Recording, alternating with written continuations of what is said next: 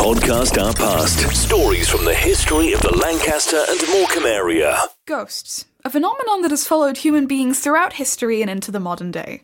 From early references of literal flying manuscripts to creeps scouting the dressing rooms even in the afterlife, we'll be touching on the many quirks of the paranormal. I'm Jennifer S., and this is the Poltercast. For this most likely singular podcast recording, we'll be touching on the light history of ghosts my tiny little brain has collected and scraping the surface of the internet's knowledge, particularly in the Lancaster area. So if ghosts have invaded your cranium and sat in the sticky folds of your brain like they have in my beautifully smooth cerebrum, you're sure to like this little insight into my inner ghost-fueled madness. Now, let's get the elephant out of the room. Am I a believer? No, I'm not. I'm sorry. When it hits 7 p.m. and I'm at my grandparents' house and I hear a creak in the night... Sure, give or take, I'll believe a ghost has finally come to take me away from my crusty mortal body. But during the day when my silly little head is functional of logical thought, I can mostly differentiate what I think is true or not. Does that matter? Also, no, I'm having fun, and I like the history, and I've been given the opportunity to give you an earful of my on-and-off interest in ghouls, and if I was the type to refuse that, I would not be Jennifer S., and you would not be hearing my pubertal voice invading your ears. So then, if you haven't ran away screaming by this point and are ready to get into the knowledge that I'm only just now looking for on my little PC screen that I'm hunching over with the posture of a rat with scoliosis 3 hours before a recording session, let's get into the history. Beyond Radio, working with Escape to Make, presents Podcast Our Past. As cited by the totally trustworthy internet legacy Wikipedia, ghosts have been a staple of the human race for years and years and years. And I'm talking further back than 5000 BCE. If you can't process time like I can't, that's also known as a dang long time. I mean, how could you blame us? With no clear-cut idea of what the hell happens after our eyes go dim and the doki doki of our heart don't doki anymore, I can't believe I just said that. Who wrote this script? Existential dread is sure to fill the human brain with the ideas of what happens next. As everyone knows, the meaning of life is 42. Yet the meaning of death and what exactly will make our brains still go in whatever afterlife there is hasn't exactly been scientifically proven. This is a disclaimer for all those who believe in any religion. I am an atheist dealing with existential dread, if it wasn't clear. I'm not discrediting your religion, I'm not telling you it's wrong. Heck, Jesus or someone else could pop out at any moment next to the most insignificant girl they could and tell me I'm totally off course.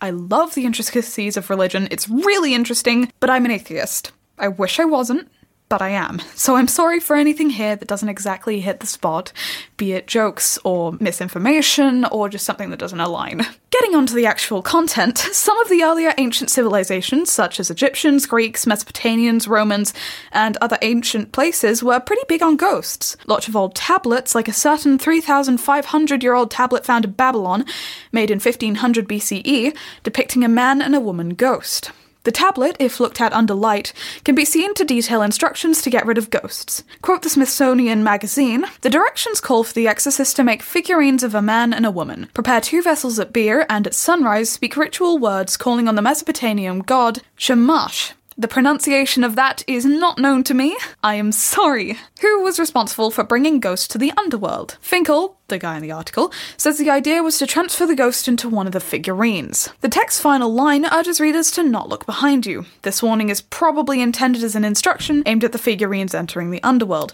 but it's possible it's directed at the exorcist. The article in itself is very funny. I advise you read it, and it truly shows how far this history of ghosts goes back. Humans have always tried to find a reason to justify strange happenings, like books falling off shelves, or the ground beginning to shake, or perhaps things such as lightning or thunder, making ghosts and supernatural stories the most human thing I believe possible.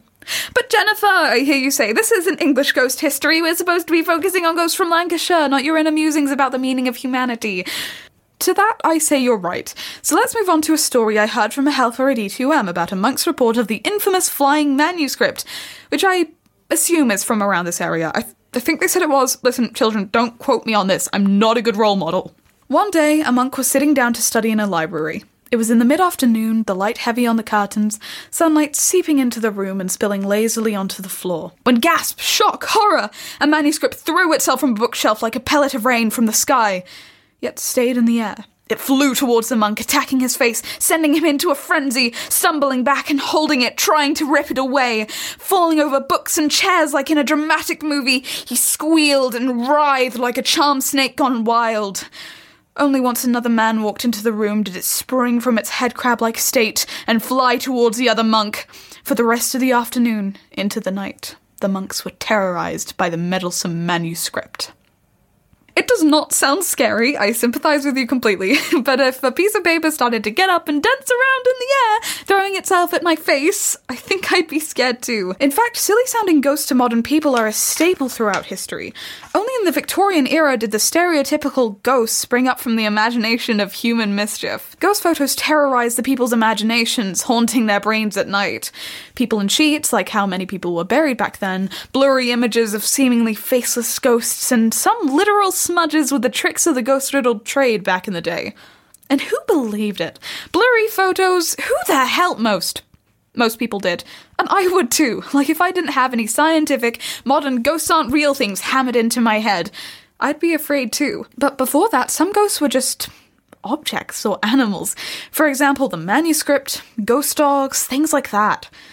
But the importance and historical change of ghosts is interesting and very, very vital. Ghosts are a large part of modern society, a large part of what's imprinted into our brain, and the development of an idea of these things are interesting to look at. From peaceful, docile, helpful spirits to dangerous, mischievous ones, humans have very varied ideas of how these ghosts behave. Some believe in demonic types, those out to harm and debilitate, create misfortune. Some believe in nurturing, kind ghosts who warn you to stay out of those woods at night, and maybe not date the narcissistic man you've not clocked his bad yet because you've got permanent rose-tinted glasses. And some believe in both. If you're like me, you believe in neither.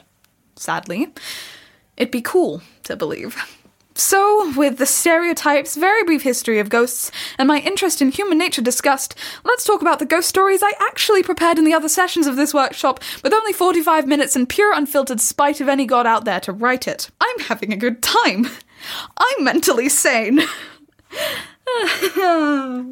Let's take it back to years ago, about the 1400s if my lack of modern history checks out right. Oh, and here we have a note from future Jennifer writing the script. She has checked it, and it didn't check out right. Classic me. Let's take it back to 400 years ago, the 1600s. Welcome to the witch trials and many other deathly ongoings that others are speaking on, so I won't touch much. Witches, also known as normal people, criminals, and others that have done wrong in the definitely not sociopathic eyes of the government, have been given the ultimate punishment, death. A thing some things welcome, I do not, but my urges have been replaced by irreversible existential dread. People are being trialed for things they didn't do, or by very small crimes. Some are going off to Australia, that place where they put things in the barbie and sit in the hot sun. I am so sorry, Dad. Some are only having a short walk up to the hill. Lucky! But not. They're dying.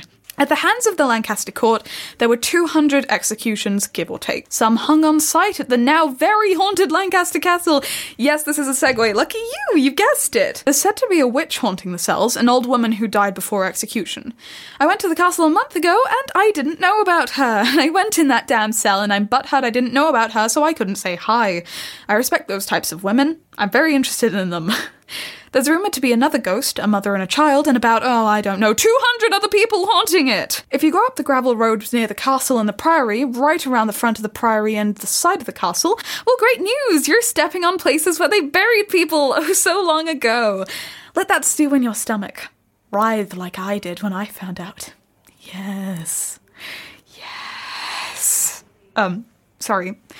Others got a nice little scenic walk and a drink before getting executed later on. They were walked to a bar called the Golden Lion. This is a place also rumoured to be haunted. By who? Not sure, internet didn't tell me. It's insane how much knowledge isn't there. But from the stories I was told about it, I'd guess a certain man resides there. That man, unnamed of course, was to be hanged and denied a drink. Why? No idea. Maybe he wanted to be special. However, if he did take the drink, he would have been there and alive when his pardon arrived to the bar. I like to think his upset ghost sits on a bar stool, grumpy. Maybe he pushes off glasses, like a cat. Passing up to the hill of execution, you could take a little look at what's now called Dalton Square, which has a lovely little office building sitting right beside it. Since it's on this podcast, I'm relatively sure you're aware it's not actually lovely. Some guy, Dr. Ruxton, renowned for being kind and lowering a poor person's pay so they could get treatment, suddenly stabbed, killed his wife in a jealous rage, and the maid who witnessed it. Trigger warning for those who are sensitive or may be afraid of gory detail or just squeamish in general. Close your ears now. He chopped them up into pieces and put them into newspapers. Ouch! Okay, you can open your ears again. There you go, it's fine. The ghosts, understandably very much annoyed, haunt the place to this day. Curtains and blinds move on their own, and a woman's figure is sighted in the window. And it's definitely not an office worker. Now, you'd think this place up the hill, called very creatively Gallows Hill, would be rather haunted. So where is this epicenter of activity? Well, we don't know for sure, but we do have an idea about it being the Ashton Memorial. But there were hundreds of executions, many people dead, and E2M even made a ghost film there, which makes it super haunted, and that's totally valid. I am not biased. However, I sadly have never seen a ghost in the Butterfly House. Shame. With Escape to Make and Beyond Radio. Going down from the hill and towards the river, we'll visit my favourite ghost in none other than the Grand Theatre, a place packed with the paranormal. And finally, a ghost site that has their ghosts on their page. God, do you know how hard it is for me to find info about ghosts at a place that has literal ghost tours? No, meet the ghosts. No, here are the guys you'll experience. No. Step it up, you guys. Honestly, disappointing. I'm joking. The first ghost is Sarah Siddons. Some of you may have heard of her. She was a rather famous actor back in the day, playing roles like Lady Macbeth, who is my queen. She visited a poor young man who was with his friends after a show and went to the back of the empty bar when the lights turned off. He turns around to find the door is locked. He cries for help, but apparently he was the friend version of a third wheel because they don't notice his absence, don't hear him, and leave the damn building. That's rough, buddy. He goes to the back room and sits by a fire with low-lit coals. When he sees her, a woman! The night guard found him in the middle of the night crying like a little baby. And I would use this description on a woman too. Heck, I'd be crying like a little baby if that happened to me. Sarah's sightings are as follows. Sitting in the stalls, in the front of the auditorium, walking across the stage, and then there's another ghost at the Grand Theatre. Welcome in, Harold! He's a male actor and he usually hangs around backstage and in the dressing room. He makes people reportedly feel uncomfortable, unwilling, or refusing of going into the rooms he's in. Disembodied footsteps follow people around. So if someone finds some ectoplasm on the walls in the dressing room, please tell me, so I can never go for a drama workshop there ever again. Apparently, some men do not stop the grind, even after they're dead. It's impressive in a way. I'm talking about acting, by the way. What the hell did you think I was talking about? Well, there's also a little girl there who runs around and leaves handprints. It's not much, but she tries. No one else really knows much about her. I couldn't find any other information, but, maybe she'll make a name for herself one day. I believe in her.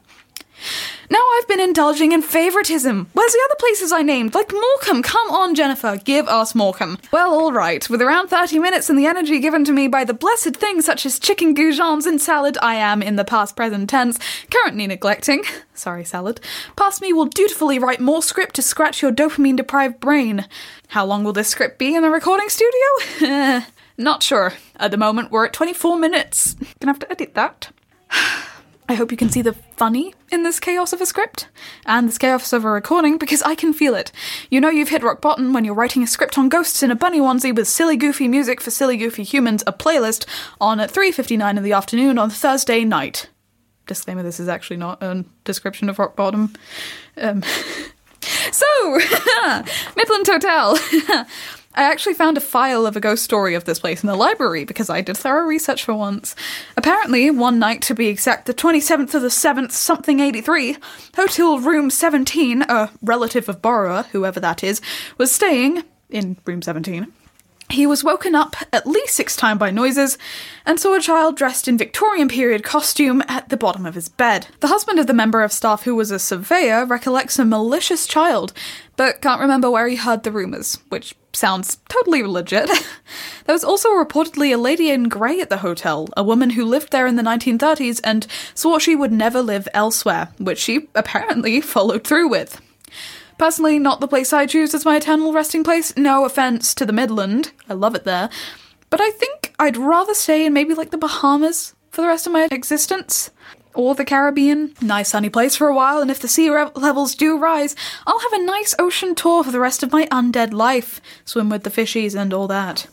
The Winter Gardens, also in Morecambe, unrelated, has many more ghost stories and seems to be a very haunted place. Something about theatres really seems to pull out these ghost stories. The stage is a main area for activity. Some people experience pushing, slapping, poking, and general harassment, which... rude. There was a seamstress who wanted to be a dancer, but couldn't, who now haunts the dressing rooms. Apparently, some women do not stop the grind, even after they're dead. It's impressive, in a way. I'm talking about sewing. Other ghosts hang around in a bar, and many stairwells. Shadows are seen running across the stage, usually one man. And if you stand on the high levels of the theatre, you can perhaps see a boy's ghost running down the side of the theatre. Ghost hunters have recorded an abundance of EVPs, electronic voice phenomena, aka go speak through ghost radio thing, and see footprints, hear sounds, and voices. Some people hear footsteps following them, and men howling in torment. Why are they howling in torment? Well, probably because you've been listening to my voice for quite a long amount of time. An important thing to note before I quit my torment of your poor little ears, however many minutes this had lasted, is that all these stories are to be taken with a grain of salt. I didn't do much proper research, I'm not as experienced as others in ghost stories, and my knowledge is 0 to none on things not spoon-fed to me by YouTubers, E2M ghost doctors, of which there is only one, and the most knowledgeable, definitely trustable thing, known as the internet. In a way, though, I'm contributing to the ghost stories of history. I'm just passing on word of mouth as they did thousands of years ago. It's how very old stories such as the Odyssey, the Aeneid, other great stories have lasted. And even if it's me in a silly recording studio, having the time of my life, maybe spreading misinformation, it's still just stories. And I think that's what makes up humanity in its essence, and I think that's why we have ghost stories. And I think that's something to be admired about the human race. So even if ghosts are real or not, it's worth listening about it. So thank you for coming along with me on this journey of a script made with blood, sweat, tears, chicken goujons, and 2 hours of frantic tapping on my PC keyboard. And also 31 minutes and 19 seconds of a teenage girl making silly mistakes in recording, having to edit it afterwards, and just having fun. So I enjoyed it. I hope you did, even if my jokes weren't exactly the height of humour. But this was Jennifer S. Have a very spooky night. Podcast Our Past. Stories from the history of the Lancaster and Morecambe area.